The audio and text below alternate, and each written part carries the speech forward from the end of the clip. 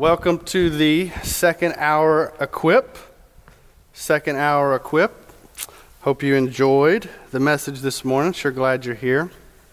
Go ahead and take your Bibles. We're going to need those for just a little bit here up front. If you have the curriculum with you, of course you might need a pen. There'll be some fill-in-the-blank answers that we'll go over. But go ahead and turn in your Bibles, if you would, to Genesis chapter 25.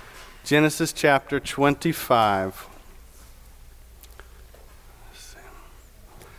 I'm going to ask for your forgiveness in advance for working this slideshow. I was proud of myself for having put one together, but working it will prove to be a chore. But Lord willing, we will get through it. You know, I'm not sure what kind of textbooks you had growing up, particularly in high school. But in high school, our math textbooks, if you flip to the back of the book, all of the odd number questions had all of the answers in the back. They wouldn't do the work for you, but all the answers were there. And so I'm going to steal from that idea this morning. We're just going to go straight for the answer this morning, okay? Over the next 45 minutes, we're going to discuss, of course, as you know, much about parenting.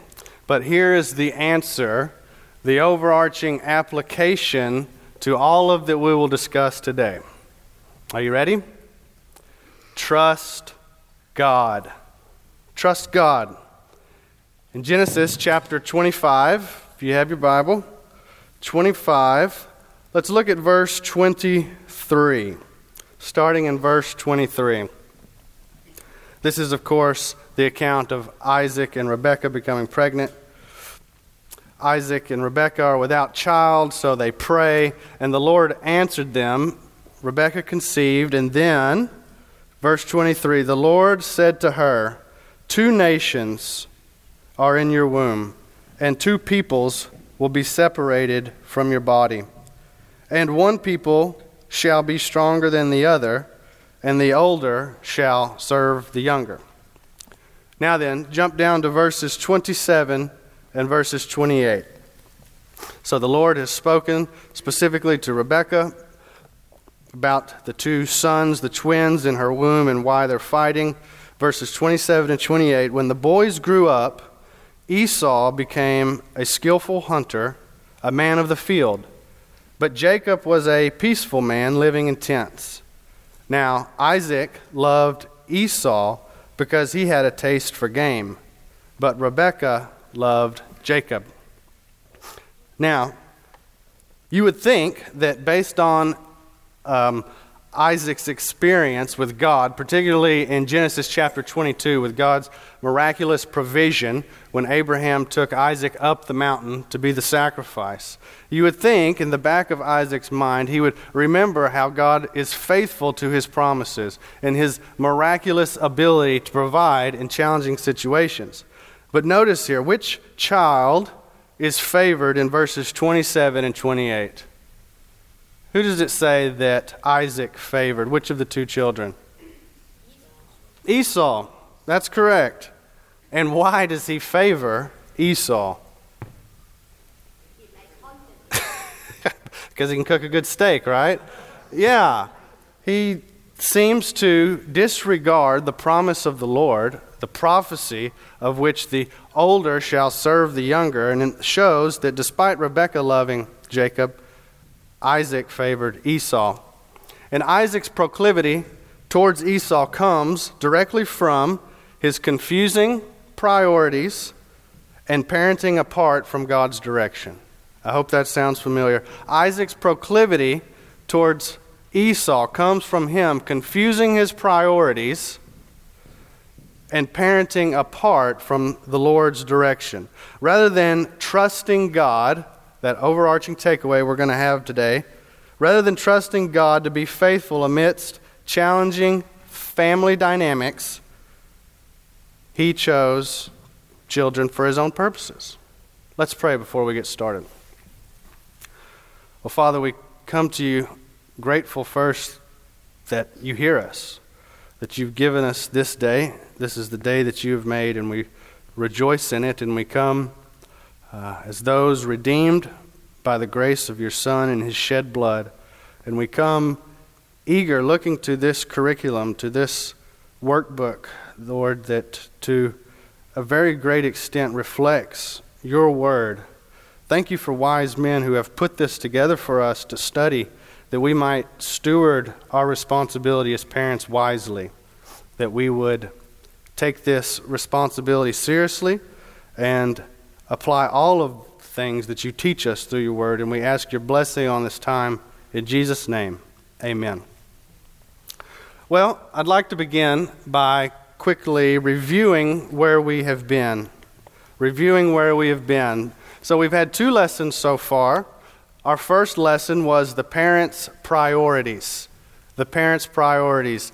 Successful biblical parenting recognizes a hierarchy of priorities. And that first commitment, what was the highest level in our parenting? What was the highest level commitment that we have in our parenting? Does anyone remember? To the Lord. That's right. Thanks, Italo. Our first priority is to be faithful to the Lord, submit to his will, and to his plan for parenting. The next priority underneath our commitment to the Lord was to our spouse, to our one flesh union. Underneath that was the commitment to our family, and this is where we would include our children. And as important as a stewardship as it is that we have to our children, we recognize that it's a tertiary responsibility. We have 2 priorities greater than our children in the Christian life. However, there's also another commitment, and that commitment is to others. And these responsibilities that we have to our children takes precedent over our commitments to others, but however, we have these commitments nonetheless. So to the Lord, to our spouse, to our children and our family extended, and then to others. That was the first lesson. The second lesson we learned the parents' goals. And the goal was based on 2 things. The first thing that the goal was based on was God's view of man. Biblical parenting recognizes and formulates its goal in raising children, understanding man's dignity as an image bearer of God, but also in light of man's fallen nature. The second thing that we formulate our goals and pursue our goals in regards to parenting would be based upon God's direction or his plans that he gives us. Biblical parenting is not arbitrary. We have a game plan that's found in Scripture. And we learned a primary scripture that we looked at last week. I'd be curious, does anyone remember what the primary scripture that drew our attention to for the goal of parenting? There we go.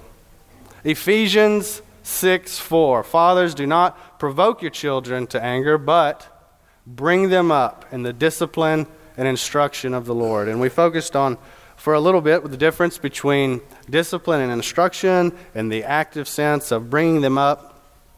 But today we continue our study. We're in the 3rd lesson of biblical parenting. And today we are going to discuss lesson 3, the parents' challenges.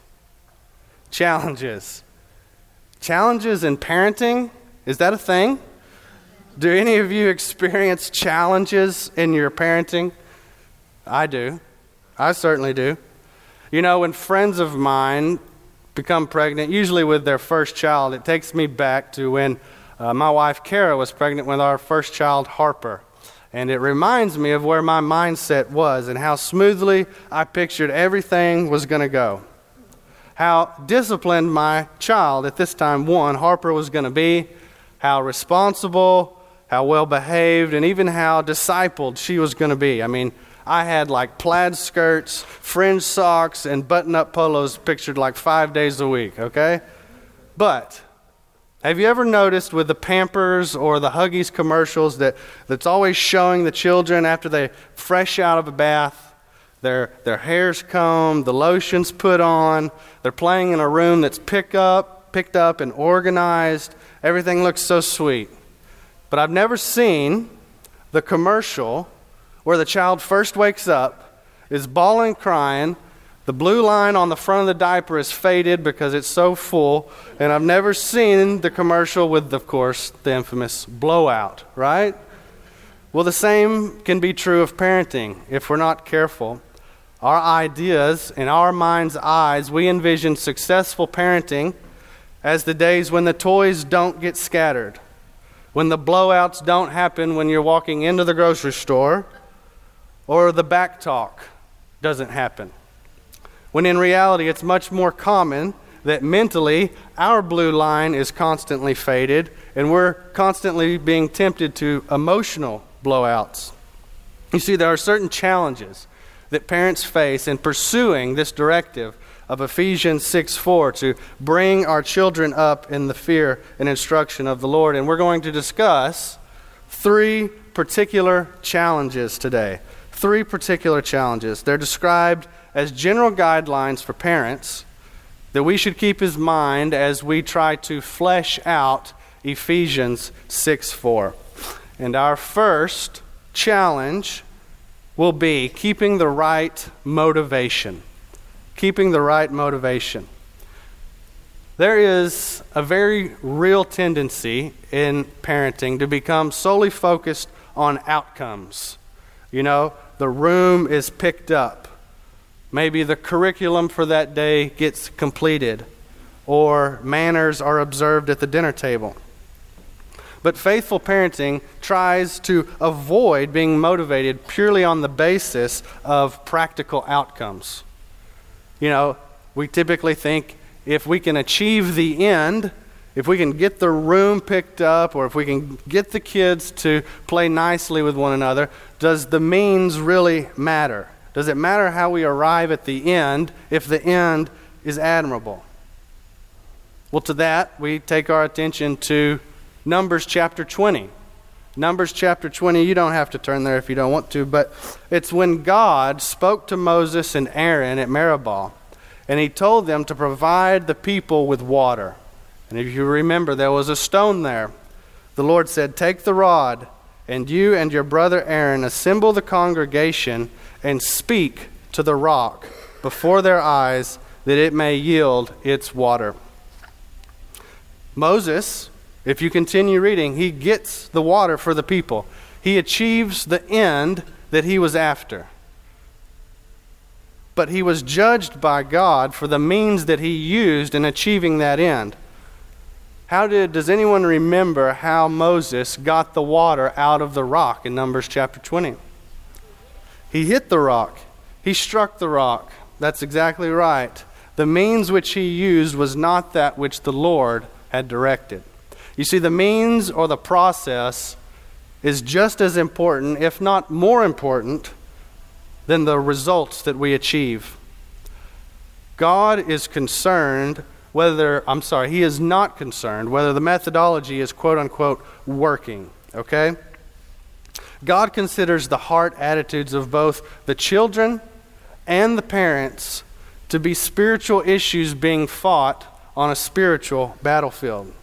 We see that in places like 2 Corinthians 10.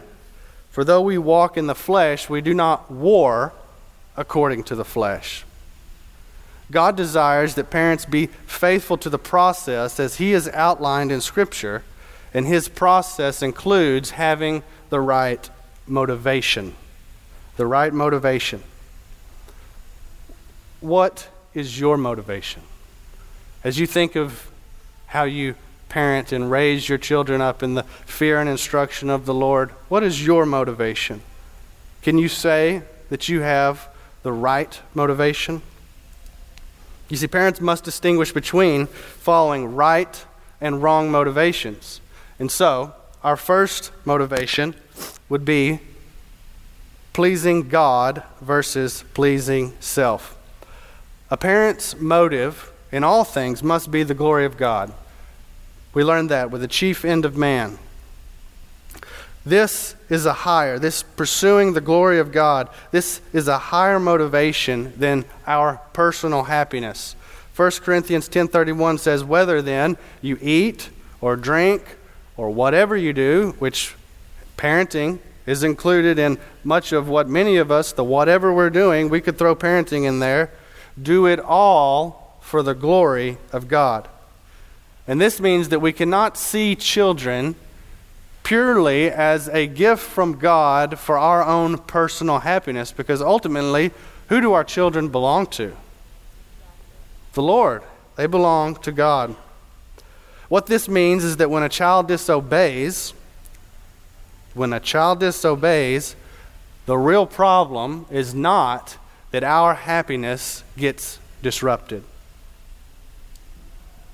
Discipline and instruction from selfish motivations will not produce a God-blessed change. Sometimes, as parents, some of you are empty nesters, but I'm sure you could remember when your children were at home. Sometimes, if we're honest, we can view training up our children as an inconvenience. And that's difficult to say, but it can be true. Christian parents don't always admit to saying things like this, but we can think in our mind, I don't deserve this. I have a right to a problem-free child. Or I expect my child never to pick on his little brother, to leave a mess in their room, to get low grades in school. But really, this can be our thinking when our child does something that hinders what the parent is doing. You know, you're on the last series of your Netflix binge and they come in with that third request for snacks. I mean, what are we really getting upset with there? We're getting upset that our own happiness is being disrupted. But as long as we are sinners, there will be problems. And as long as there are problems, things will not go as smoothly as they could. Sinful parents have sinful children, and we're all living in the same house. We're all living in the same house. Therefore, parents need to view our problems as opportunities for teaching, for opportunities for training that will bring glory to God. Not just looking for any old means that will end this disruption of our happiness, but we're taking a look at these opportunities to glorify God. You see, the right motivation is this. It's found in 2 Corinthians 5:9. We want to be pleasing to Him, that is, to God. So we must make our choices, make each decision in each situation based on what will please the Lord, not ourselves. An example might be your child has disobeyed once again, and you know from Scripture that you may need to spank the child. Proverbs 22:15. But the truth is, you've done that already. You've done that already, and you're not sure that it works. I mean, you've done it 3 times, and it's not even lunchtime yet. So, in that moment, do you make your decision based on what works? Do you make your decision on what is most comfortable to you? Do you make your decision on relying on what your parents did? How do you make your decision? Do you make your decision on the easiest route out? Do you just cave in? Will you do what God says to do and therefore please Him? Whether or not, and this is hard, whether or not the child ever responds to it. You see, your obedience to Scripture with the right motive makes you a faithful instrument in God's hand. Truth be told, the measure of biblical parenting, the true measure of biblical parenting, is not the response of our children. It's not. James 1:25 says something like, the parent who does what is right in the sight of the Lord, it will be pleasing. It will be blessed. He will be blessed. That's applying James 1:25 to parenting. Pleasing God and glorifying Him is the most powerful motivation available, and it's the only motivation that produces hope and perseverance. We have a second motivation. Another important motivation to consider as we seek to biblically raise our children is pleasing God versus pleasing others. First, we looked at pleasing God versus pleasing ourselves. Now we're looking at pleasing God versus pleasing others. To parent faithfully, or to parent biblically, we cannot allow ourselves to be motivated by a comparison with other parents. And that's difficult. That's difficult even here at North Lake Bible Church. Galatians 1:10, am I seeking the favor of men or of God? Colossians 3:22 separates man-pleasers from God-pleasers. And 2 Corinthians 10:12 says, those who measure themselves by themselves are without understanding.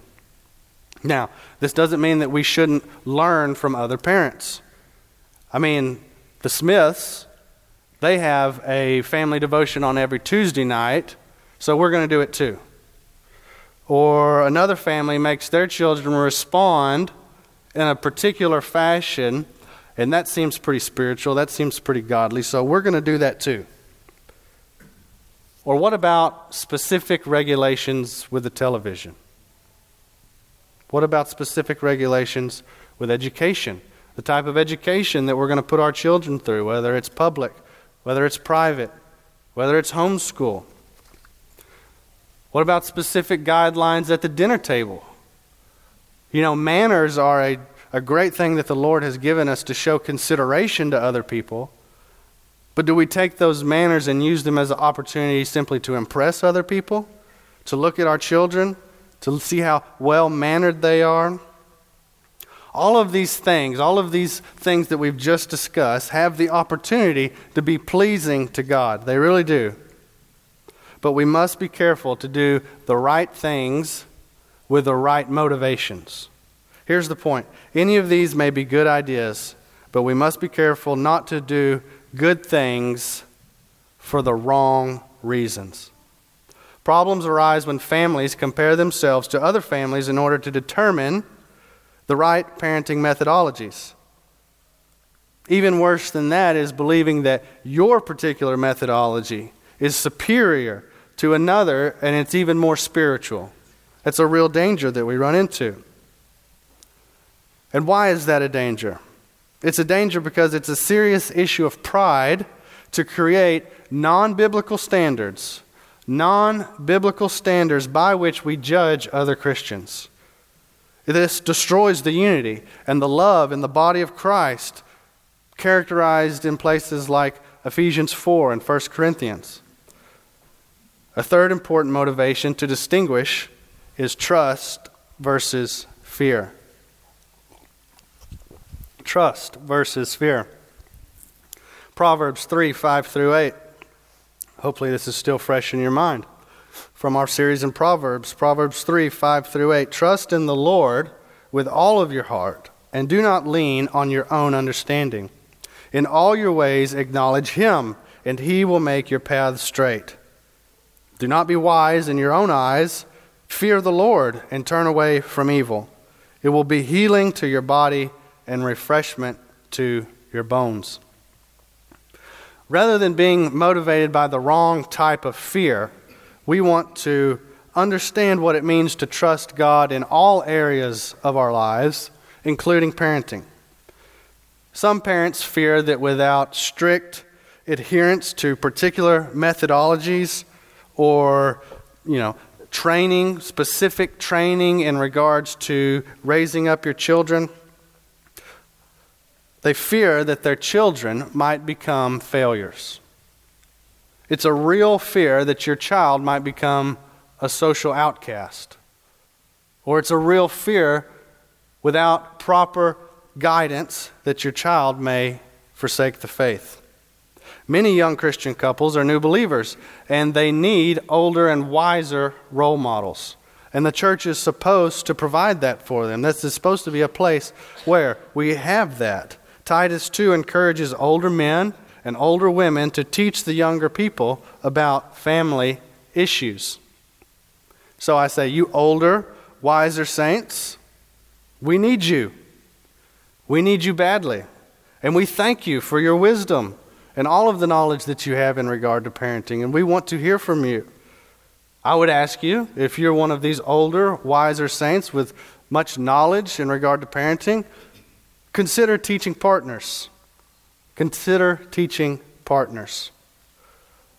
Again, this is not to say that supplemental training and teaching on parenting is unnecessary. For instance, some children may have special needs.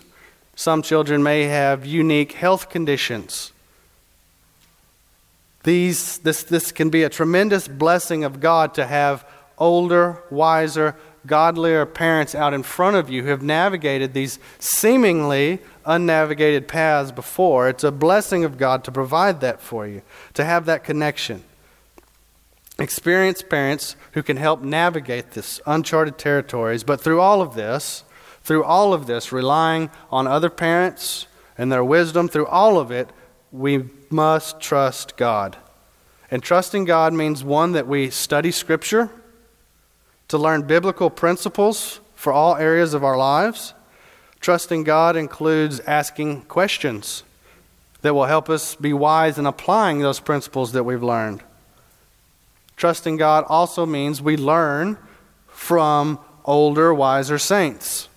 It's all wrapped up. But in all of this, through all of this, we trust God to guide us, and we look to Him for the outcome of our choices. Trusting God provides hope in light of the fact that we often fail as parents, a hard reality that we face. We don't always make the best decisions in every single situation.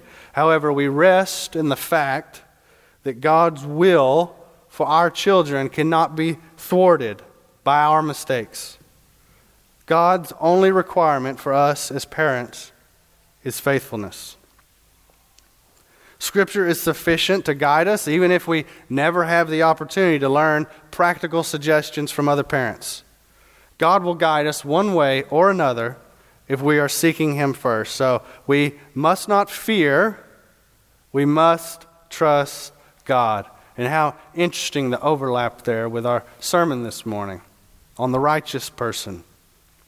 We must trust God. We can study God's Word, we can apply it with confidence and take advantage of help from anyone available, but the whole time we do it while submitting to the Lord's will, praying and trusting God. In addition, there's to having the right motivation, parents are also challenged with keeping the right focus. Parents are challenged with keeping the right focus. I tried to go back and look and see where I had read this. I think it might be Jeremiah Burroughs in The Rare Jewel of Christian Contentment, but I couldn't find it.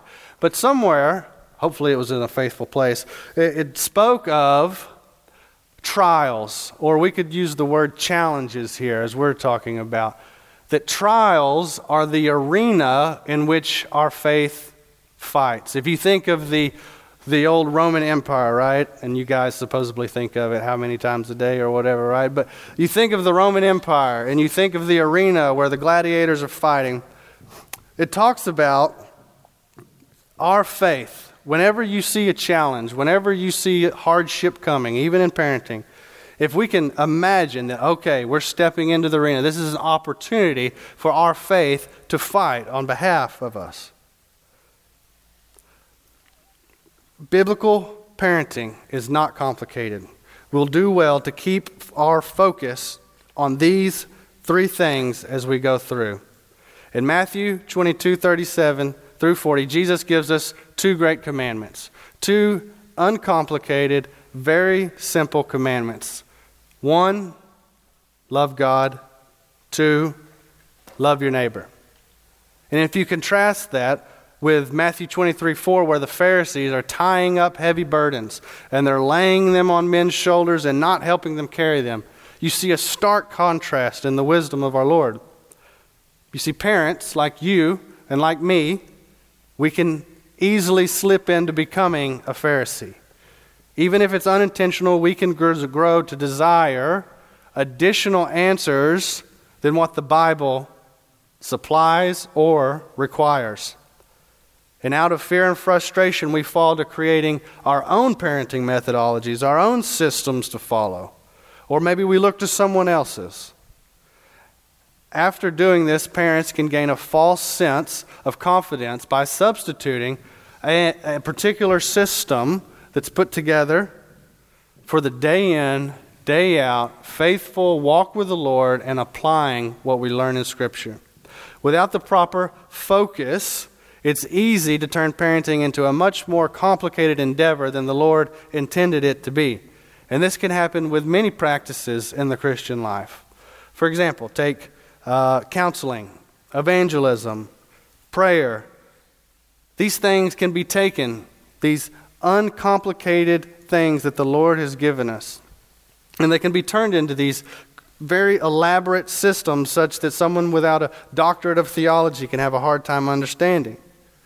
But realize there is a difference between simplistic and simple. There is a very big difference between simplistic and simple. The simple character of biblical parenting is best understood in Ephesians 6:4, which we read earlier.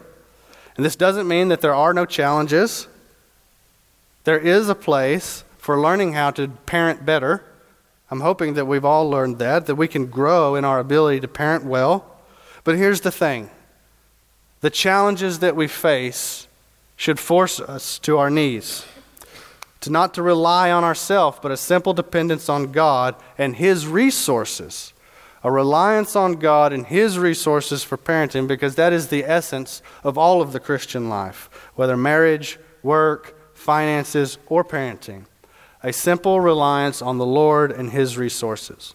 But another focus that we must keep is that biblical parenting allows for a variety of ways to apply biblical truth.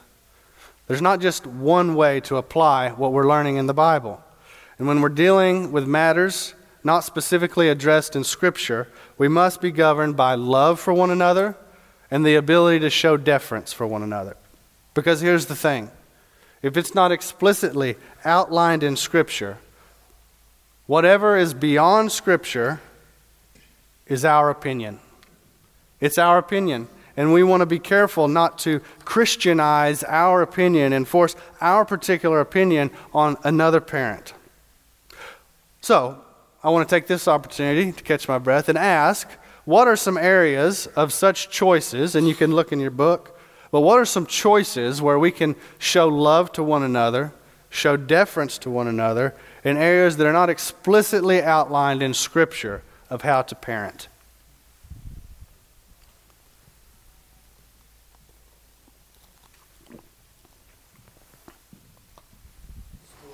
Schooling, yeah, like we talked about earlier. Each family is going to have to look at their family that God has given them to steward, their abilities, their resources, their desires, and make a determination. Are we going to homeschool? Are we going to private school? Are we going to public school? Are we going to send them to boarding school? I mean, I don't know. Well, you're going to have to make the decision, and you're going to do that by applying biblical wisdom. But the moral of the story, it's not going to look the same necessarily for every family, and that's okay. That's okay, but we rely on the Lord and His resources. Believe it or not, one family may have different convictions than another in regard to these areas. Parents can consider practical suggestions, and I would suggest you do that. When it comes to education, when it comes to entertainment, when it comes to how your children dress, we should hear each other. We should give each other an opportunity to express their opinions and their concerns and their desires. And we do that, but we differentiate between what is a command principle in Scripture and what is a suggestion application of a friend. A command principle versus a suggestion about application. And we can talk about what has been helpful in our own families, and we do that. But again, we don't Christianize, we don't canonize our own ideas if they're not explicitly outlined in the Bible for parenting. Lastly, when it comes to keeping the right focus on parenting, biblical parenting does not involve quick fixes. Quick fixes, and that's a hard one for me. Quick fixes, rather than a series of short-term solutions that we just whip out like Inspector Gadget or something, parenting is a multifaceted relationship that actually lasts a lifetime. Our focus in regards to not involving quick fixes, if we're not focused on quick fixes, we're focused on perseverance. We're focused on perseverance.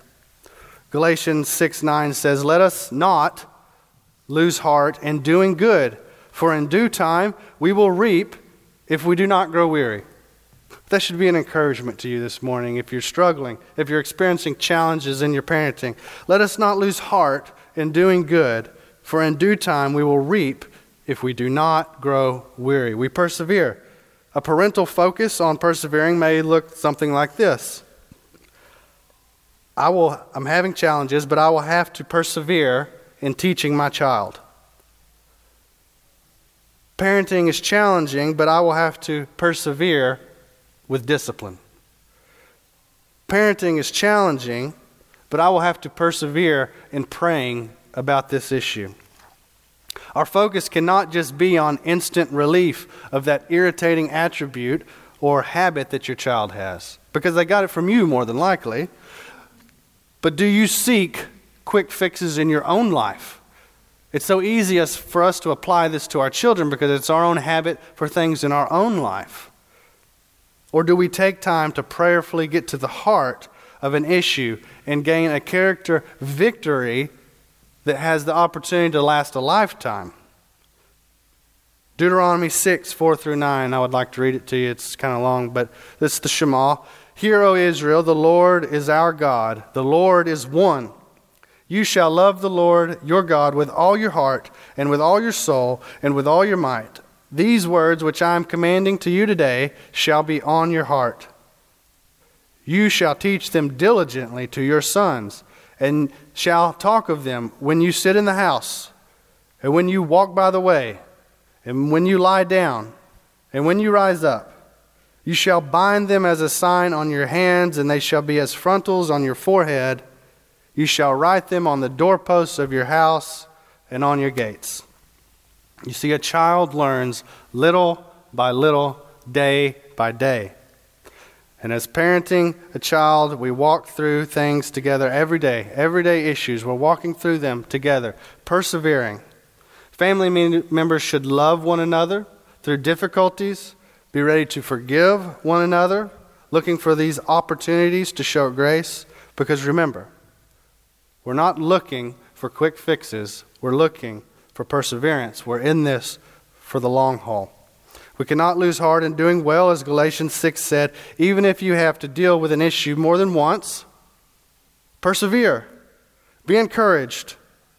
You're building relationships that will last a lifetime, and efforts that will be blessed by God. Next, there is one more, actually. Tricked you. One more focus that the parent should keep in mind, and that is the limitations of parental influence. The limitations of parental influence. Parents, we cannot control the outcome of our parenting, and that's the truth. The Lord controls that. Philippians 1:6 says that God will complete His work that He begins in us. Galatians 5:22-25 says the Spirit is who brings about the fruit. Hebrews 4:12 says God's Word is what is quick and powerful. When it comes to parenting biblically through challenges, which is what we're talking about today, our responsibility is to be faithful to do what we know is right. And just importantly, to do it with the right motives. We can't change our child's heart. Only the Holy Spirit can do that as He applies the Word of God in their life in accordance with the perfect will of God. Parent, you need to live the Word. And yes, you need to teach your children the Word. But Romans 4:12 says each one of us will give an account of himself to God. Each one of us will give an account to God for himself. Ultimately, every person is individually accountable to God for themselves. Each person must give an account for their own lives someday. Children will not be able to blame their lives on the sins of their parents, on their parents' mistakes. They won't have an opportunity to do that. Both parents and children will give an account for their own actions. In addition to having the right motivation and the proper focus, the third and final challenge that parents face in parenting that we're going to discuss today is keeping the right balance. Keeping the right balance. Keeping balance applies to all areas of our lives, and it's easy to get out of balance if we're not in the Word. Watch out for staying in balance, especially in these areas, the external and the internal. Think of the Sermon on the Mount. You have heard it said, don't commit adultery. That's an external action. But what did the Lord say? If you look at a woman with lust, you've already committed adultery in your heart. That's the internal. We want to balance in our parenting between the internal and the external. Some examples of this might be majoring on controlling a child's behavior without using Scripture and prayer to deal with the heart of the matter. Ted Tripp, in his book, Shepherding a Child's Heart, which I believe is available in our library, and if you tell them, just put it on Drew's tab, I'm sure they would do that. But in his book, he says a parent can simply focus on external justice and fairness involved in a fight over a toy and simply decide, how would we simply decide that? Okay, if two children are fighting over the toy, what's one of the ways that we can just solve this quick, right? Who had it first? Who had it first? Or maybe we get out a watch and we just time. Okay, you get 10 minutes and you get 10 minutes. Now that might help a 2-year-old who cannot think rationally, but children need to be patiently and lovingly taught to give up their rights. To give up their rights and not just to take turns. You don't want to train your child to become a Pharisee, where everything looks good outwardly, but inwardly they're corrupt. Matthew 23:25, woe to you scribes and Pharisees, hypocrites, for you clean the outside of the cup and of the dish, but inside they're full of robbery and self-indulgence. As adults, they may grow up to have all of their yes sirs in place. They may use their manners at the table, but not know Christ. So we want to be very careful, keeping a balance in regard to the external and the internal. And we don't want to confuse or equate adherence with external regulations with the saving knowledge of Jesus Christ. In one sense, external controls have little or nothing to do with the final outcome of our parenting. Many people whose upbringing was without a Christian influence have come to faith in Christ and now enjoy the privileges and usefulness of ministry. And watch out for a lack of balance for the external and internal, but also we want to balance between freedom and responsibility. Now, with this balance, this means not giving up too much freedom on the one hand with no restrictions or responsibilities on the other. We don't want to give up too much freedom too soon in the child's life, okay? For instance, after school, the child comes home and you give him or her the ability to do whatever they want. Typically, they have some chores or some responsibilities, animal to take care of, some dishes to put away. And that old landmine, do you put the dirty dishes in the dishwasher or do you leave them in the sink? That's a balance there too. But the child comes home, has this opportunity. You give them too soon the freedom to choose what they want to do. We'll recognize the child will often, more than often, engage in the activities that they enjoy doing. Playing a game, listening to music, rather than studying music or doing their homework or their responsibilities. Children need parental guidance to teach them how to have victory over our own selfish desires. A parent should allow a child more freedom as they exhibit more self-control and begins demonstrating this type of responsibility. Sometimes a parent becomes unnecessarily controlling or overbearing, not allowing the child an opportunity to fail. But wisdom shows that there's much to be learned from the value of making mistakes. But also, another balance to keep in mind is friendship versus authority. Friendship versus authority. It's a great joy to know that Jesus is our dearest friend, and He beckons us to come and to pray to Him and to know Him and to fellowship with Him. But this confidence that we have to approach Christ must never cause us to lose our sense of awe and respect for Him. In other words, we must not be presumptuous in any way in our relationship with Him. Jesus is our friend. He's a dear friend, but He's also our Lord. In like manner, friendship is an aspect of this parental relationship that we enjoy with our children. I mean, we love our children dearly. And as they become older, they become peers that we do things with, especially when they get much older as time goes on. But a unique challenge for parenting biblically will be maintaining the balance between friendship with our children and authority over them. On one hand, we must not allow our children to progress to this peer-style relationship too quickly, or we jeopardize the ability for them to understand the biblical requirement that they submit to their parents, to their authority, and to their teaching.